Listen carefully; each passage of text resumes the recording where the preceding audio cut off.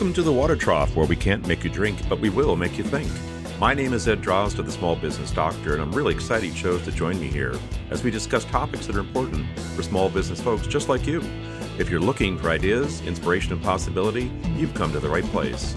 Join us as we take steps to help you create the healthy business that you've always wanted.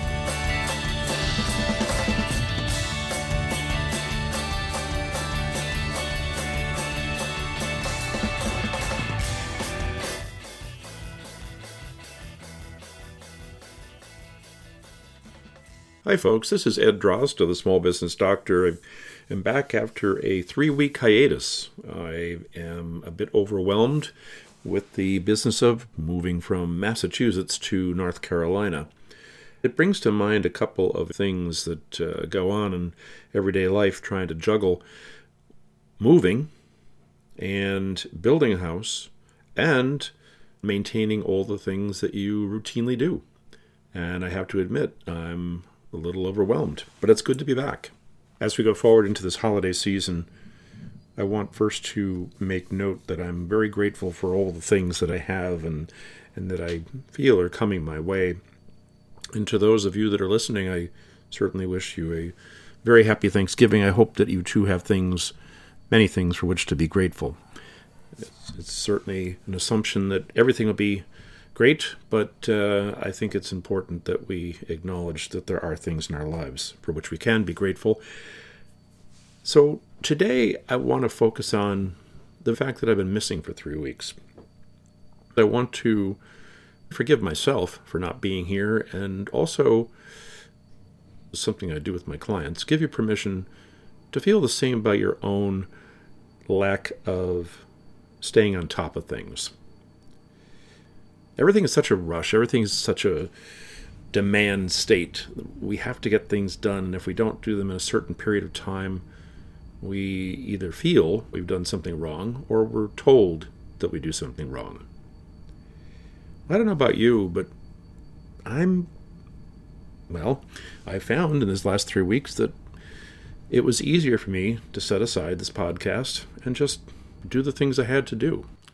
I wish I could say I didn't beat myself up over it, because sometimes I do, and yet, in hindsight, it was the best thing I could do. And here I am today trying to use this as a coaching moment to suggest to you that you too could benefit from letting it go. There's always more opportunity to do things. Well, maybe not always, but generally, there's more time to get things done. And in the meantime, when I was focusing on the business of packing up one house, building another, selling this house and all that other stuff, I had myself pretty well occupied, and I honestly didn't have the capacity to do some of the things that I expected myself to do. In short, that's okay. I wish it hadn't taken me 70 years to figure this out.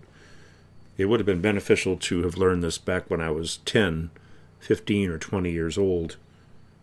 But having learned it now, I do appreciate the fact that it's an important lesson. Nobody ever actually told me this is something I should do, so I hope perhaps my own experience will be of benefit to you.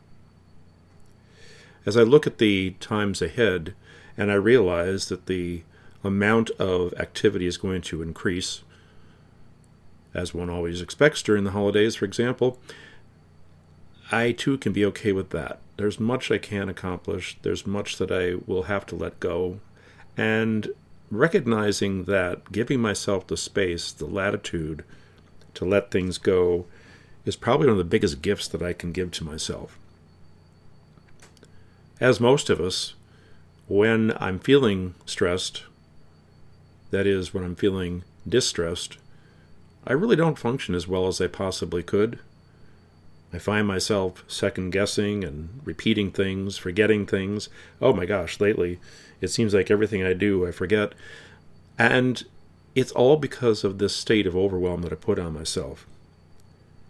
And while it is human to be that way, it's important to recognize that it has an impact on us and to acknowledge that. Once in a while, step back and look at myself, look at yourself and say, Is this really the way it has to be? And I think we can all find that it doesn't have to be that way. What I'm talking about is the ability to find my own peace of mind in this current hectic state. Peace of mind does reside here in me, but for some reason, at times like these, it's hard to appreciate that it exists. So I'm going to keep this really brief. I'm going to leave it at this. I'm going to let you know, as I'm letting myself know, the peace of mind is within me. That as busy and hectic as things are, that's okay. That I have limits. And while I might want to accomplish more, there are times when that's just not the way it's going to be. At this time of year, now, the week of Thanksgiving, I'm grateful for the fact that I have these things. I'm grateful for the fact that I recognize these things. And I hope for you and your family, for your loved ones and your friends, that you too will find peace of mind and that you will be grateful and that you can be grateful for all the good things that have come to you. This is Ed Drozda, the Small Business Doctor. Until next time, I want to wish you a happy Thanksgiving, and I hope for you a healthy business.